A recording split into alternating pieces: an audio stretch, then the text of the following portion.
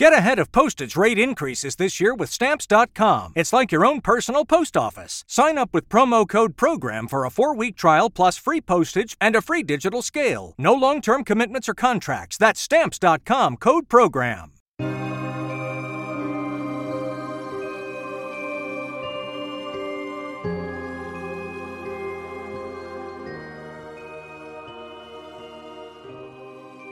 In the darkest recesses of the human psyche lies an insatiable curiosity for the bizarre and the unexplained, a desire to peer behind the veil of the ordinary and uncover the secrets that hide just beneath the surface.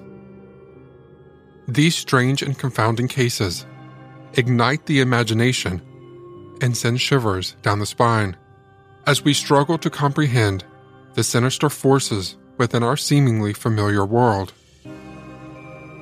And those are the cases we dive into here on Foul Play Crime Series.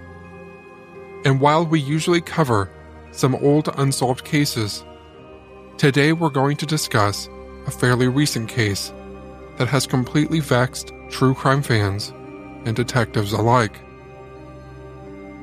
This is the story of Phoebe Handsjuk, a 24-year-old Australian girl who found herself in a strange situation.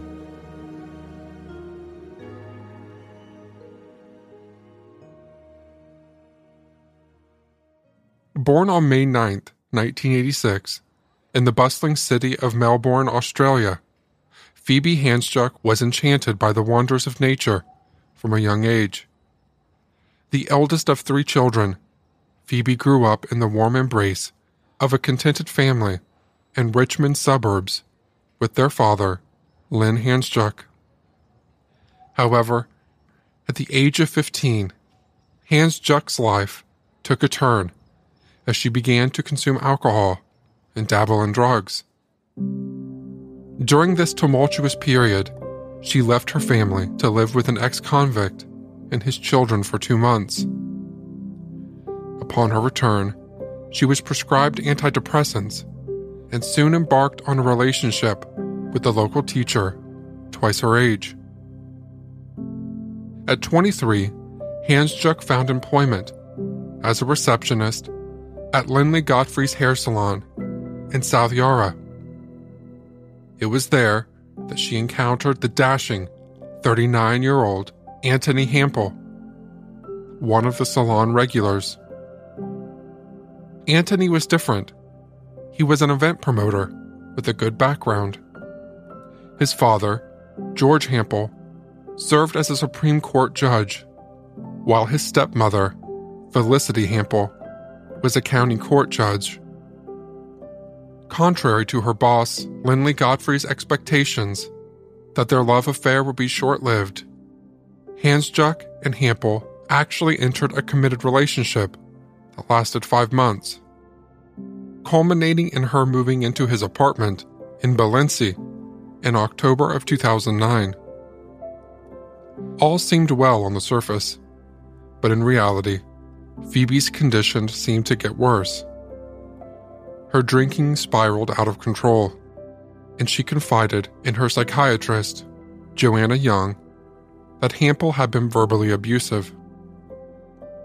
In the 6 weeks leading up to her demise, she had apparently left him on 4 separate occasions, only to be persuaded to return each time. On December 2nd, 2010, the fateful day of her death, Handsjuk and her father had arrived to meet Hampel for dinner. Prior to their appointment, she spent time at the apartment she shared with Hampel before leaving the place at 11:44 a.m. with their dog after the fire alarm rang. A few minutes later, once the matter was resolved, she was found returning to her apartment on the 12th floor. From this point on, only Hampel's account could shed light on what happened next.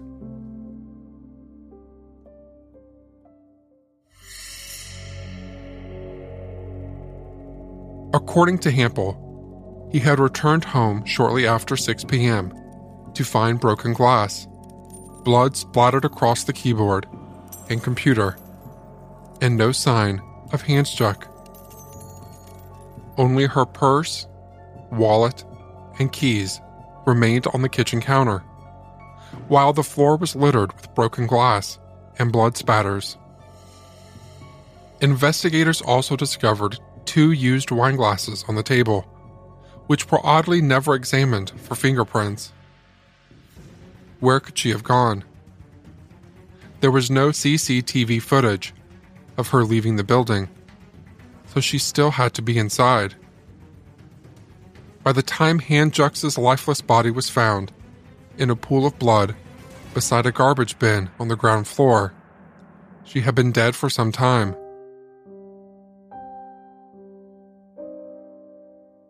An autopsy revealed a blood alcohol level of 0.16, 3 times the legal limit, and traces of 1 or 2 still-knocked sleeping pills, a prescription sedative also known as zolpidem.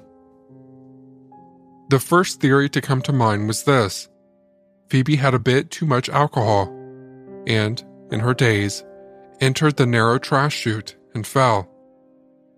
The police determined that it happened somewhere between 12:03 and 7 p.m. that day, and the chute could have certainly fit a person her size. But this was only the beginning.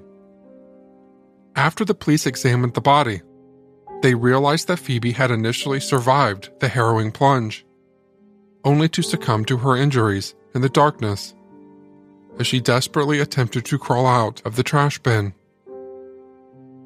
Notably, her arms displayed bruises that seemed inconsistent with a vertical fall.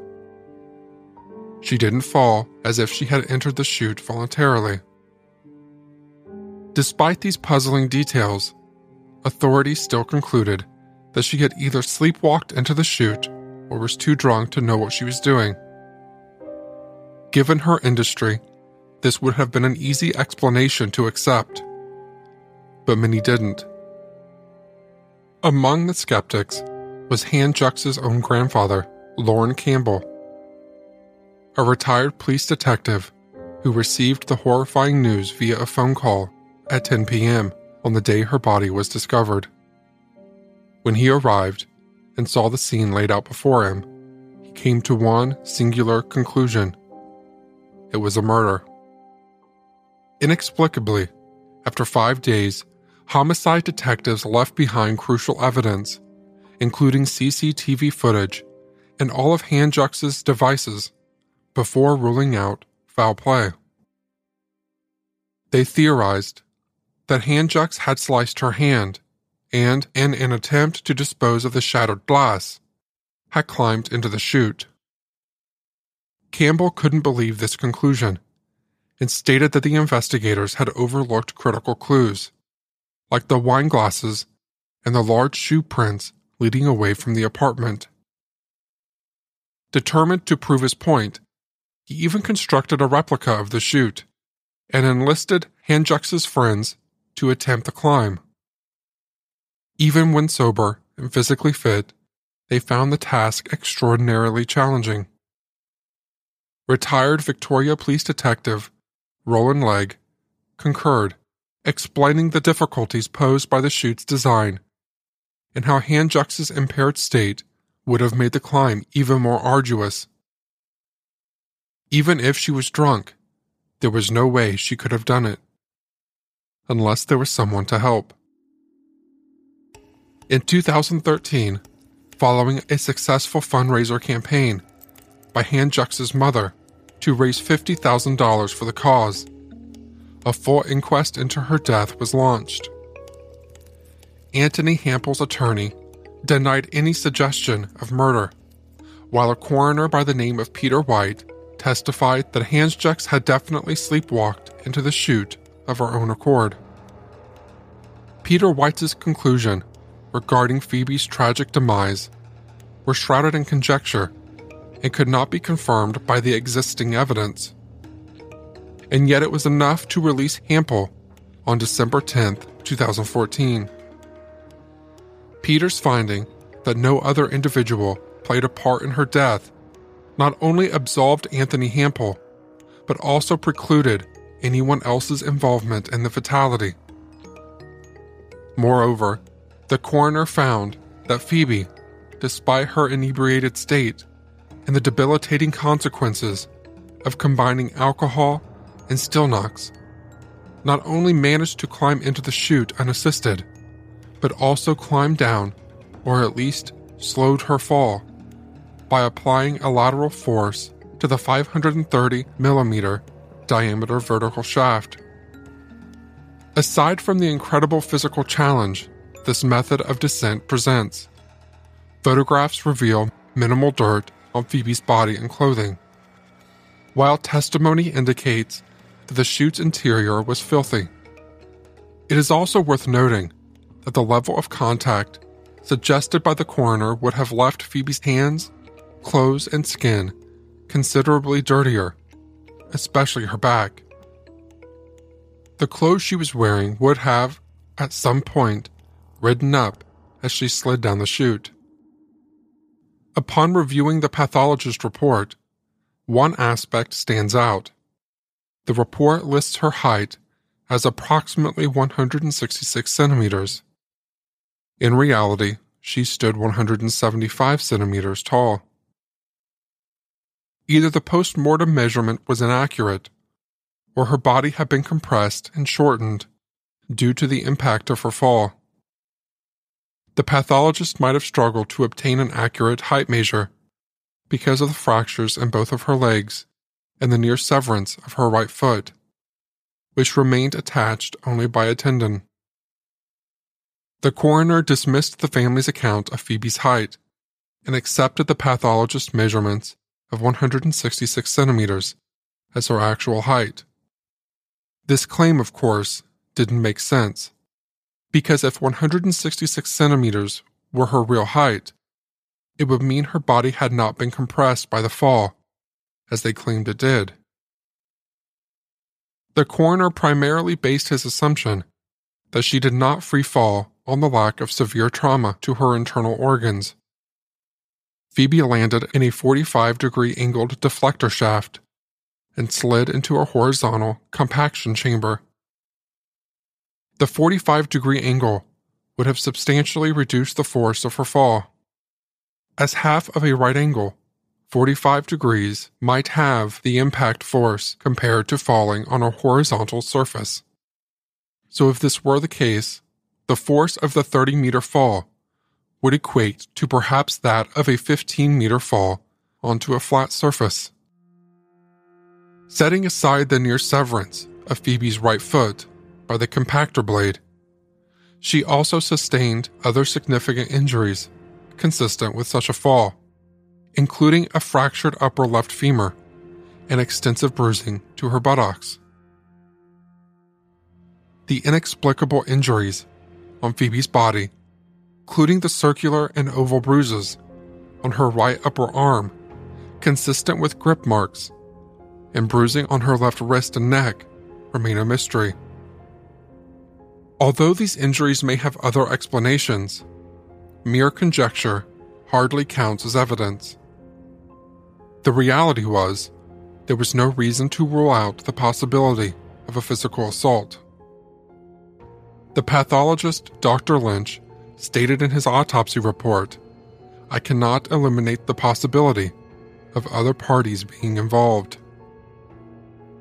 The coroner proposed his own outlandish theory to Dr. Lynch, saying, "I am wondering if it is appropriate to infer that this was something of a controlled fall, where she was able to reduce the momentum of her fall by using her hands, arms, and feet to apply force against the walls of the chute to control the fall."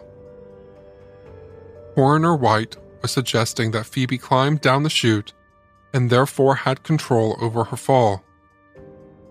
To that, Lynch responded that he could not confidently exclude the involvement of other parties, casting further doubt on White and his team. Spring, is that you? Warmer temps mean new Allbirds styles. Meet the new Superlight collection, the lightest ever shoes from Allbirds, now in fresh colors. These must-have travel shoes have a lighter-than-air feel and barely there fit that made them the most packable shoes ever. Plus, they're comfy right out of the box. That means more comfort and less baggage. Experience how Allbirds is redefining comfort.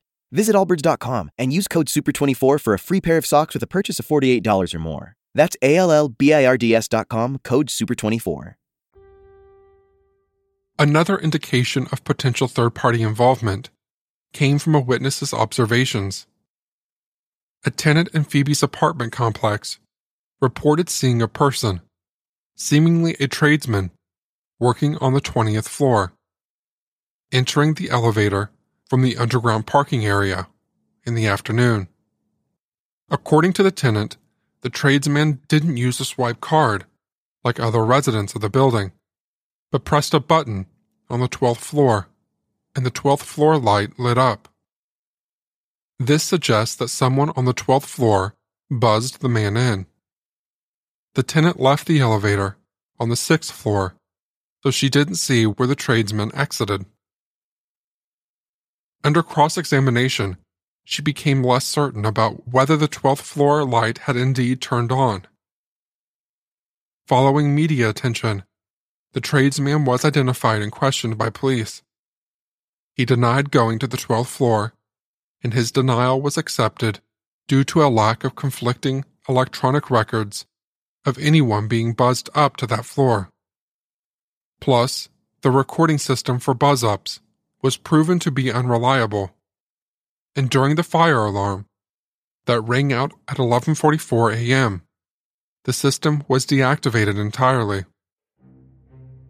This flaw in the recording system allowed anyone to access any part of the building undetected during the 20-minute period when the fire alarm had deactivated the buzz-up system. But as the case went on, White continued to add details that confused rather than clarified anything.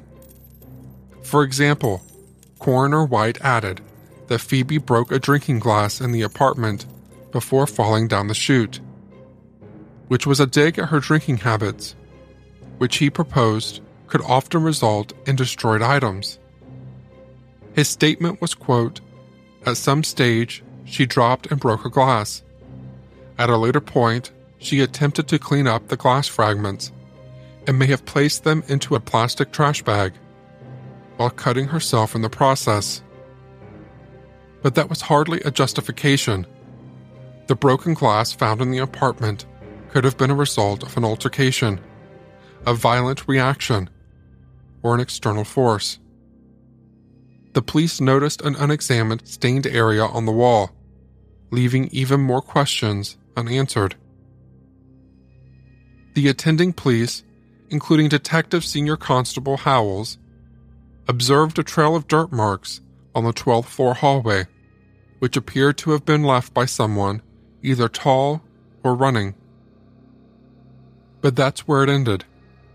No further examination was conducted, and the marks were never photographed, sampled, or measured to determine their significance. Although there was broken glass on the floor, there was no evidence that Phoebe had cleaned it up and placed the fragments in a plastic trash bag. The coroner's conclusion that she had cut herself on the glass was based on the presence of blood on a computer mouse, mouse pad, and door trim, which was DNA tested and shown to be Phoebe's. Funny enough, there was no blood on the broken glass in the apartment. Phoebe's blood was found in droplets on the floor of the 12th floor garbage room, but the coroner's description of the blood as a small portion is definitely misleading. He says, quote, "At some later point, shoeless and without her bag and keys, she left the apartment and went to the refuse room on the same floor, where a small portion of blood from her earlier cut was subsequently found. She is likely to have put a bag of garbage into the chute at this time." There is, of course, no evidence to support this claim either, but that didn't stop even more wild speculation. The medical examiner also stated that Phoebe had been drinking vodka from a glass. There was no concrete evidence to back this up, aside from Anthony Hampel's own testimony that he had detected the scent of vodka in a glass on the kitchen counter. But if you remember, the police found 2 wine glasses on the kitchen counter, which Anthony didn't mention. Plus, given that vodka is nearly odorless, this assumption is questionable. Neither glass on the counter nor the one found shattered was linked to Phoebe through fingerprints. No fragments of broken glass were discovered in the kitchen trash bin, or the one garbage bag retrieved from the wheelie bin where she landed in the ground-level waste room. That plastic bag couldn't be definitively traced to Anthony's residence. 3 additional trash bins within the apartment were not inspected or searched, so there's no evidence to back up the medical examiner's assumption that Phoebe brought a garbage bag to the waste room and placed it in the hatch. The presence of 2 glasses raised its own set of questions, the most obvious being, was someone else drinking with Phoebe?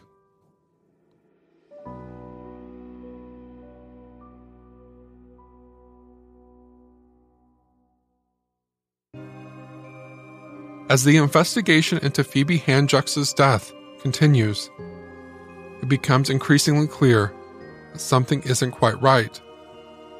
The medical examiner and coroner seem fixated on Phoebe's drinking problem.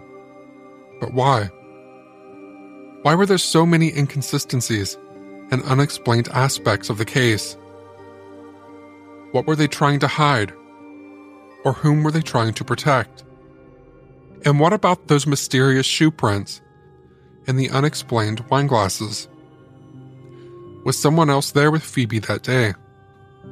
Someone who might hold the key to this baffling case? Join me on the next episode as we dig deeper into the murky waters of Phoebe Handsjuk's mysterious demise. We'll continue to unravel the inconsistencies, expose the questionable conclusions, and ask the hard-hitting questions that demand answers. I'll see you then.